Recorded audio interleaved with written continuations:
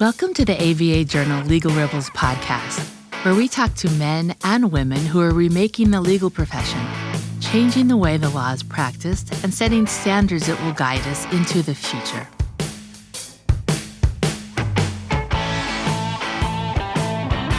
Welcome. I'm your host, Lyle Moran. My guest today is David Wang. He is Wilson Sonsini's Chief Innovation Officer, a position he has held since March 2020. Wang's responsibilities include overseeing the law firm's development and implementation of legal technology programs. He previously practiced corporate and securities law for more than a decade. During this episode, we will discuss Wang's transition into his current role and several of his firm's ongoing legal technology initiatives. David, thanks for joining me. Thank you for having me. Well, David, I was hoping you could start by sharing a little bit of background about your legal career prior to you taking on legal technology and innovation-focused roles. Yeah, happy to do that. So maybe I'll start even a little bit before that. So I was an entrepreneur in college, and had my own company, and then, went to law school. And, during my journey in law school, I kind of discovered kind of representing startups and technology companies as something that I was interested in. So after graduation, I came out to the West Coast to Silicon Valley at the time with O'Melveny and started kind of representing tech companies, and which is something that I've been doing my whole career. And so, through that journey, I was joined a couple of other firms, including doing a stint at Davis Polk in Asia, focused more on capital markets, and then eventually coming back to the Valley and joining Wilson Sonsini quite a number of years ago now. And then, continuing my work in doing corporate and securities law, and then kind of shifting focus between early stage and late stage, and then coming back to early stage again. And then, during the course of that, slowly had an interest in what I called the technology of law versus, what I did before, which is the law of technology. Right. And what sparked that interest in the technology of law? Yeah, I don't know, kind of in terms of an exact moment per se, but it definitely was always a part of the way that I thought about the world, in that I was always very interested in the how of how things are done and the process and the operation of it. Just as an example, maybe a trivial, even when I was at law school at the Journal, I became the administrative editor, of Law Review rather. I would never, I think, have become the articles editor, for example, as some people are really kind of interested in those type of things. And so, I was always interested in that. And then just over time, with the interest in technology, company became known for someone who knew a lot about technology and law. And then organically, that interest devolved as you kind of did more and then, found more. And then, over the last few years, there's really been quite an explosion in this area, as I'm sure the listeners to your podcast are well aware, and which drove more and more external attention to this field. And there's just been really exciting things happening in legal technology. And that, seemed like a great direction for my career. So at what point did you formally transition into a role that was focused on legal tech and innovation? So I think the formal transition came even a few years, I think it was couple of years before I became Chief Innovation Officer. And that the first role I assumed that had a formal responsibility was Corporate Strategic Innovation Council. And that was the first innovation role formally at the firm, which I kind of made up as part of our efforts. And so in, essentially a few years before that, becoming kind of this known expert in the firm and gradually in the field, and then taking on more and more of those projects, it organically became a bigger and bigger part of my work life. And then I think, the management of the firm, my boss, my managing partner, just said, hey, I think we need you to take this on in a more formal way. And so, that role was kind of a hybrid role in that I was still practicing in part-time and to implement technology in my practice, but handling, also the innovation projects. But then, very quickly after that took place, and there, we had more successes and more things to do, it became apparent that I needed to take this on full time, which is when I transitioned to becoming Chief Innovation Officer. And then, I needed to kind of grow the department within the firm, which led to hiring more people and growing the team and expanding that effort. And if I saw correctly, you're Wilson Sonsini's first Chief Innovation Officer, is that right? Correct. I mean, our innovation function basically started formally with me becoming Corporate Strategic Innovation Officer, or Counsel, I should say. Gotcha. Now, and if the other thing I saw was, I believe you became CIO in March 2020, which, as we all know, was a time when the world was very focused on the spread of COVID, especially spreading across the U.S. I mean, what was it like to step into this role during a time like that? It was interesting timing, but, honestly, the impact wasn't that big on me as far as the role transition because, internally, I was already doing the job, if you will, right? And so it was a fairly gradual transition for me over the course of several years. I think the thing that was the most difficult is that it made convening impossible, right? And, it's funny, I think internally we announced my promotion at our first innovation summit, where we brought, I think it was something like 50 people that were involved in the effort in some way across our national offices, all to our San Francisco office for a kind of a summit, including our outside partners and a lot of the people that were working on projects. And there, Doug, our managing partner, announced that I was getting this promotion. And I think that was the last time we saw each other in person.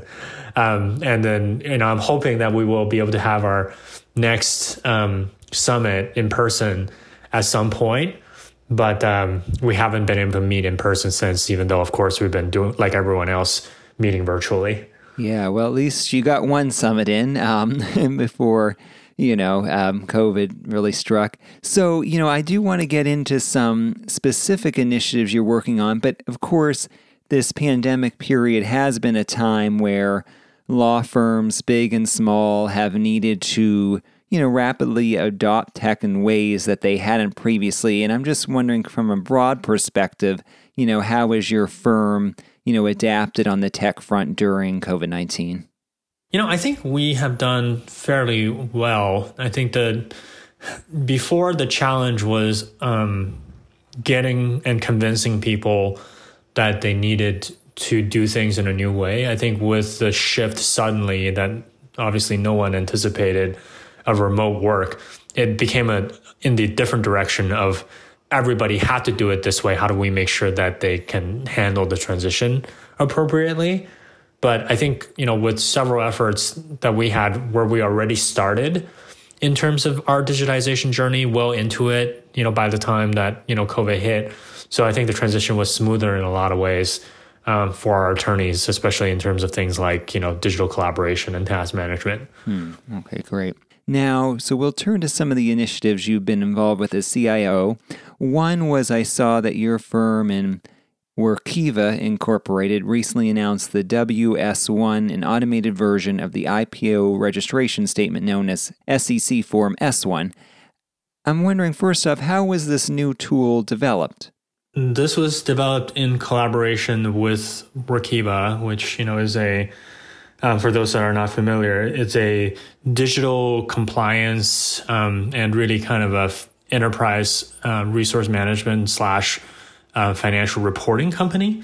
And so they handle a significant number of public filings for, public companies. And increasingly, they're doing more in terms of, what we call 33 Act filings to enable companies to do electronic filings as part of either IPO or other capital market offering process.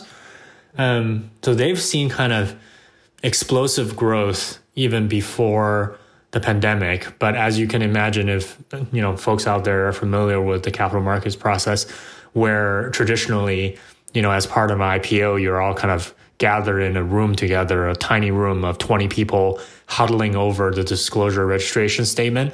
that's not really happening much these days. And so, digital disclosure process and drafting has, taken off even more. And so it's in the midst of that we were able to release the WS1, which is a augmented solution that automates a lot of the grunt work that goes into drafting the disclosure schedule. It enables kind of easier collaboration on that document. And so, we have been working on this, internally in terms of the concept for years. And, we've been able to hook up with Workiva in the last year or so and develop this together on the Workiva platform using Wilson Sonsini's expertise on the legal side. So I think that was a really kind of fortuitous outcome that benefited both sides. Great. And any sense of, how much time a WS1 will save clients? Yeah, I think it's going to be really interesting because, we are currently in, I think we're up to 4 now. I think when we announced we had 2 pilots, but we're up to 4 of IPOs in various stages of the process. So we're obviously kind of taking careful measure in terms of what the outcome will be in terms of productivity gain. And, frankly, I'll tell you the answer is we don't know at this point, but we know that given the work that we've done in some other areas of automation, that it's probably significant. Like if I had to guess, more than 20% reduction in the time that it's going to take. But in the terms of how it specifically manifests, it's not going to be straightforward, right? And so this goes to, and I think a key challenge that I'm often wrestling with in the innovation process of law, in that, for example, the time savings doesn't always manifest just in terms of attorney timekeepers. You're also saving time for the in-house counsel at the client, business stakeholders of the client, and the finance team, right? The bankers, the auditors. How do you measure kind of the productivity gains there? And what was it even before? I don't think anybody has a clue, except I think intuitively, that it's thousands and thousands of hours. And then on top of that, the other benefits of a digital process in terms of increased speed, right? And reduced errors and just a better user experience and like more intimate collaboration. How do you measure the benefits of that? Because I think people always first go to, well, how much time do you save? And, the answer to me is you're definitely going to save time, but is that the most important or even, kind of the paramount consideration? For us, it's probably not. Well, yeah, I guess you mentioned some of those other areas that are harder to measure.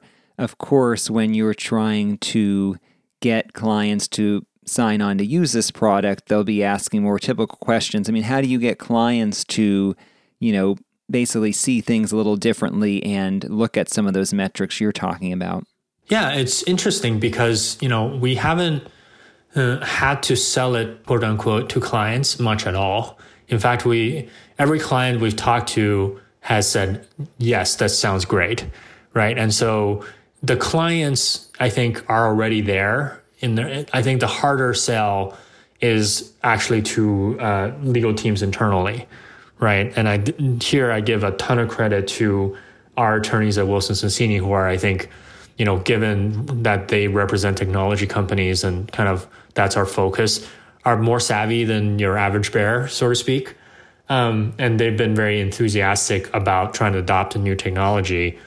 But usually it's a change management process to convince internal teams first that it's a good idea. And then once that they're sold on it, the client's already there. And in fact, some of the new ones that we've kind of taken on since the public press release have been driven by clients. Like clients are reaching out to us after seeing the press release and saying, I want to use this. Right. Well, David, we'll be back after a short break. If you're like me, you're probably a bit frustrated with the state of our political system today. Democracy Decoded, a podcast by Campaign Legal Center, examines our government and discusses innovative ideas that could lead to a stronger, more transparent, accountable, and inclusive democracy. Listen at democracydecoded.org to their new season, which takes a deep dive into democracy at the state and local level by highlighting different ways to ensure that every voter's voice is heard. Filing court documents, serving legal papers, collecting electronic signatures, all critical parts of the litigation process. yet ones that are time-consuming and error-prone. But what if you could do more straight from your case or document management software? InfoTrack automates data entry, document selection, tracking, and information syncing across all these core tasks and more by integrating with your core systems like Clio, Smokeball, Leap, MyCase, and others. Spend more time on substantive legal work and less time on busy work. Learn how simple it can be at infotrack.com/simple. Delegate out those tasks that take up your time. Staffy can help you with your legal, administrative, marketing, and even client-facing workload. Hiring Staffy's top-notch bilingual virtual staff means Staffy does the recruiting, hiring, and training for you. Then, if you need a change, Staffy handles it. You get to concentrate on your strategic work. Schedule a free consultation at staffy.cc. That's STAFI.cc and get $500 off with code HAPPY24. Welcome back to my conversation with David Wang, Wilson Sonsini's Chief Innovation Officer. David, I saw a press release called the WS1, the most complex automation project ever tackled by Wilson Sonsini. Why would you say that's the case? Yeah, I think that, legal documents are challenging always, right? And then so I think we are known to be a firm that is fairly advanced in terms of our technology development. Not surprisingly, we have multiple efforts in terms of document automation that are well known, like 650, our subsidiary, or like Lexion, our investment in contract lifecycle management, and our Neuron platform. But with the WS1, you're tackling, the S1. And if you have ever read an S1, they're like hundreds of pages long sometimes, right? And so just imagine the number of permutations and variables that go into that document and the very intricate way that they work with each other. And so I think I did a rough back of the envelope calculation, and within the WS1, we have something like 10 to the power of 98 permutations of this document that can be rendered using our automation. So that's only 2 digits shy of a Google. And so you can imagine the amount of work and expertise that had to go into it to make sure that, roughly it all comes out in a way that makes sense. And what type of technology are we talking about that's being used to power the WS1? Well, it is happening on the Workiva platform. And so, here I would say that, and maybe this is a nerdy nuance, but I'm going to go for it anyway. The thing that is powering the WS1 is not technologically complex as far as the automation. It is legally complex as far as the automation. It is the logic of it. And so you could very much say that it is powered by Wilson Sonsini's expertise in terms of that automation. The power of the technology comes in with Workiva's platform in that it enables functionality to allow people to then collaborate on top of the automated document that's been generated to continue the work on the registration statement. Because I think, and this is a nuance that I think folks that are not intimately familiar with this practice may not pick up on, and happy to elaborate on. This is what we call a augmented automation solution, and which is kind of a lot of our automation are like that. It is, the attorney is involved throughout this process. It's not like we, spit out an S1 and it's like, oh, you're done, file this with the SEC. Is that there's a huge amount of work that goes in to it before you start even collaborating with the client. And that's where the WS1 is picking up the slack and the kind of manual work of inserting the data, making sure all these variables are kind of up to date. And then on top of that, our attorneys are able to spend their time working with the clients on getting the right exact wording, right? And then smithing the document, making sure that it's appropriately customized to their business needs. And that's where they're going to really add value. And so it's not kind of by any means even the majority of the work in terms of what the automation produces, but it is taking away a huge part of it that is not, frankly, as we see it, as value add as the work that we would do using our attorneys. Yeah, and does that help, get the attorneys on board with a tool like this, knowing that they can now focus on some of the higher level tasks and less of the grunt work? Yeah, absolutely. I think that if you ask folks internally, I think the most enthusiastic people about these kind of efforts are actually our junior associates. Because, in the battle days, which unfortunately are still here in the majority of cases, they're the ones that are responsible for keeping all of that data in sync and doing that grunt work, right? And as busy as it is right now, it is actually for us the busiest we have ever been. And we're literally turning down IPOs, if you can imagine that, because we don't have enough people to staff. Our attorneys are working incredibly hard, and anything that we can do to give them more time back to sleep and to see their families, I think is very much welcomed by them. Yeah, well, that raises, I guess, one other follow-up about this tool, which is, the demand that's out there for help with IPOs. Is that one reason that you wanted to move forward with a tool like this? I think we would be moving forward regardless, because I think it cuts both ways, right? Because in fat times as it is now, the benefit of automation is that it reduces demand on labor, which is in shortage. But then in lean times, when those come, and I think we all know that the fat times won't last forever, then there is pricing pressure, right? And that's where automation comes in and increases productivity efficiency so that you can meet pricing pressure. So I would think that is kind of a all-season pursuit for us as a firm. I gotcha. David, I want to turn now to another technology product your firm unveiled in recent months, which is Neuron. What type of platform is this new proprietary software? Yeah, happy to talk about Neuron, which is our end-to-end private company platform. And so to pick up on what we talked about with the WS1, Neuron is also a augmented automation solution, right? And so what this platform is intended to do is that it's going to help our early stage private company clients go from incorporation all the way to exit. And by picking up and automating and digitizing all the routine elements of legal work that go along with that. And, our philosophy there is that we're going to try to automate everything that makes sense to be automated, but nothing that doesn't make sense. So again, coming back to this idea of really giving value to our clients with the time that we spend with them, maximizing the percentage of that time that is being spent on truly valuable attorney advice and insight and kind of legal analysis rather than just churning paper, which is now going to be more and more handled by this digital platform. Well, and you raise a broader point there. How are you making those determinations about what to automate and what not to automate? Because it sounds like those could be some tough decisions.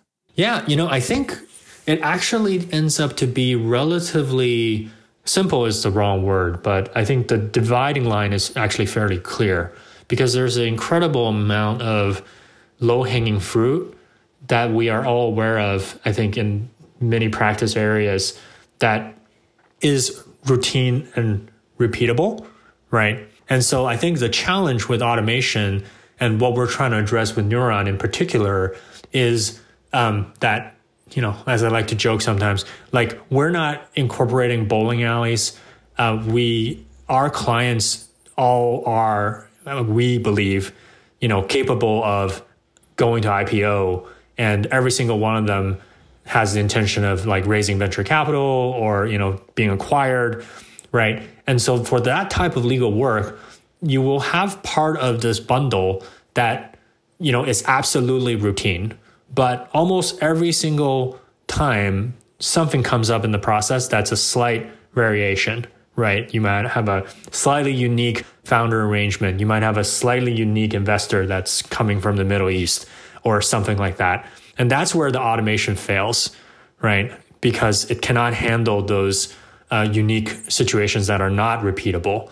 So what Neuron is trying to do is to automate the things up to that point so that in that 80% case, you're not using attorneys to, handle that work, but that every single time when we get to that 20% remaining customization where, it's very hard or even impossible to automate, that's when our attorneys can pick that up seamlessly in the same platform, right, and complete that work, versus there are a lot of other solutions out there that are gradually being introduced and, catching people's attention that's fully automated, right, for that process. And then the challenge is that people go through it and actually, it doesn't handle my case because I have this, one corner case that's 1 in 100, and it doesn't make sense for the software to kind of build that in. I gotcha. Now, if I saw correctly, Neuron will have dedicated modules that will include incorporation, capitalization, management, corporate maintenance, and financings. Is that right? Correct. Great. And David, what type of technology is being used to power Neuron? So Neuron is a proprietary platform. So we are building it ourselves. And so we are taking the approach that we are going to integrate with the wider technology ecosystem when it makes sense in a particular workflow. Because if our clients are already living there, it doesn't make sense for us to kind of take them out of that experience. But anywhere where there's a gap to solving that problem, which, the philosophy I mentioned earlier of automating everything that should be automated, if there is a gap, then we would do it ourselves. Now, what's the response been like from the market to Neuron so far? Yeah, I think we've had an incredible response from the market since we launched publicly. And, it is still early days, but, in terms of the clients that have now gone through Neuron, I can't share exact numbers, but I can tell you that we're experiencing double-digit growth month to month in terms of the number of clients inbound. And also that for the clients that have gone through it, we are, learning from our tech company clients, talking to and listening to their experiences in each and every case. And, we are averaging, I think now is something like 9.4 net promoter score, which means that they're giving us something like 9.4 out of 10 on average in terms of how good their experience has been. So we're very confident that, we're going to see further growth in this. And as we roll out additional modules, that is just going to get better and better. And it sounds like from what you described and, even what you were talking about with the WS1, like that tool with Neuron, the attorneys can collaborate closely with clients in that system. Is that right?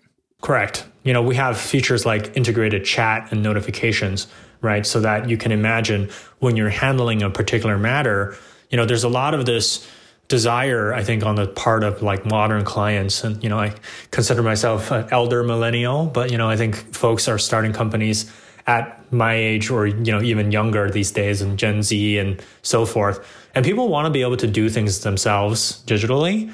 But what we want to achieve is to let them do that, but also protect them and make sure that they are doing it with the benefit of our experience and knowledge, right? To not to waste time to have attorneys do that, but to enable clients to do things themselves, but self-serve in the correct way, right? Because I think, as we all know, it's very easy. You can go online and literally download a document that's like a certificate of incorporation or something. And I have a great story here where somebody came to us, a prospective client, and they're like, I did a financing myself because this person was a lawyer and sent us a set of documents. And then, we took a look at that and we said, okay, that's great.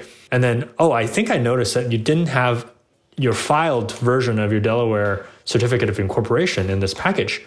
Can you send that to us? And then he said, what do you mean filed version, right? So he didn't realize that you had to file the certificate with Delaware because it doesn't say that anywhere on that piece of paper.